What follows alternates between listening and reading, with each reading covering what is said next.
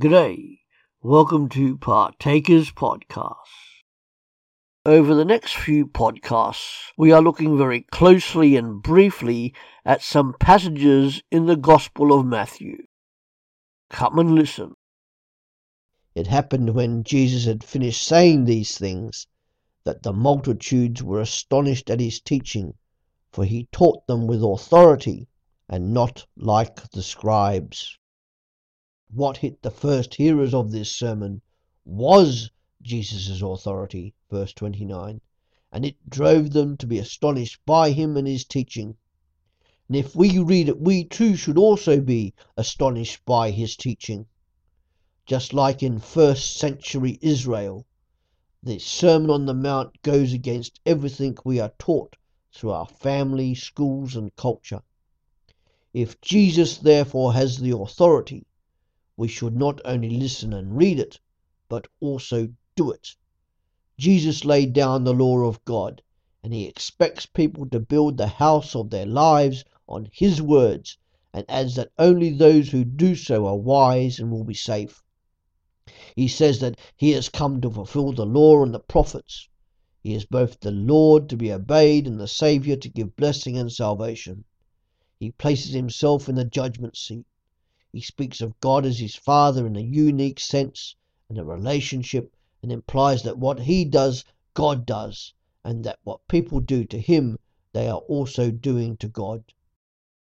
These claims of Jesus were spoken so naturally, so modestly and indirectly, that many people never even notice them.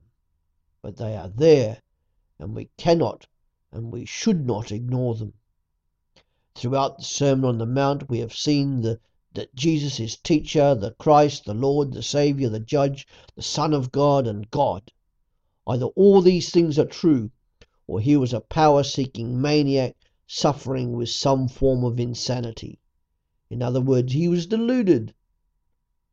But the Sermon on the Mount could never be the product of someone who was either insane, deluded, or a seeker of power, because it would go against whatever was taught in the Sermon on the Mount. Our only alternative, then, is to take Jesus Christ at his word and his claims for all that they are worth. The Sermon on the Mount contains the picture for God's alternative society, with the standards, values and priorities of the kingdom of God, and not the kingdom of man. Too often throughout history, the church has conformed to the pattern set by the world and ignored the pattern required by God and by Jesus Christ. Sometimes there is no difference, with the church having lost its saltiness and having had its light put out. It is only as we as the church live the truth set out in the Sermon on the Mount that a true Christian community will be attractive to those outside in the world, and let God be glorified. Jesus, therefore, when he calls us to be the unique Christian culture in a world full of lost culture. So here is a challenge for you. Are you, as a Christian, heeding Jesus' words and being obedient to them, and therefore living a life worthy of being called his follower, a Christian? Are you being salt and light amongst those who are in darkness and in a lost culture? And finally, if you would not call yourself a Christian today, and this Jesus appeals to you, this Jesus who speaks with authority, and you want to become a Christian, there are 3 simple steps to follow. Firstly, admit that you have done wrong against God and his ways. Secondly, believe and trust in Jesus. Call on him, receive, trust, obey and worship him, recognizing him for who he is and what he has done, and what he will do. Then lastly, confess Jesus as your Lord and Saviour. Once your sin, your wrongdoing has been confessed, and Jesus is believed in and trusted in as Saviour, then you are a Christian. Now you are ready, as Peter writes in the Bible, to grow in grace and knowledge of our Lord Jesus Christ. 2 Peter 3 verse 18.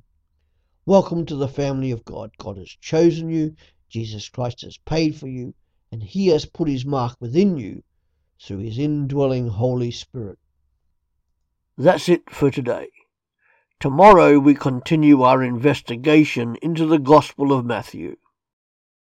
Come back every day to www.partakers.co.uk, where there is something uploaded to help you as a Christian disciple, wherever you are in this world, to live for Jesus Christ. Our books are also available on our Amazon site at www.pulptheology.com. See you later.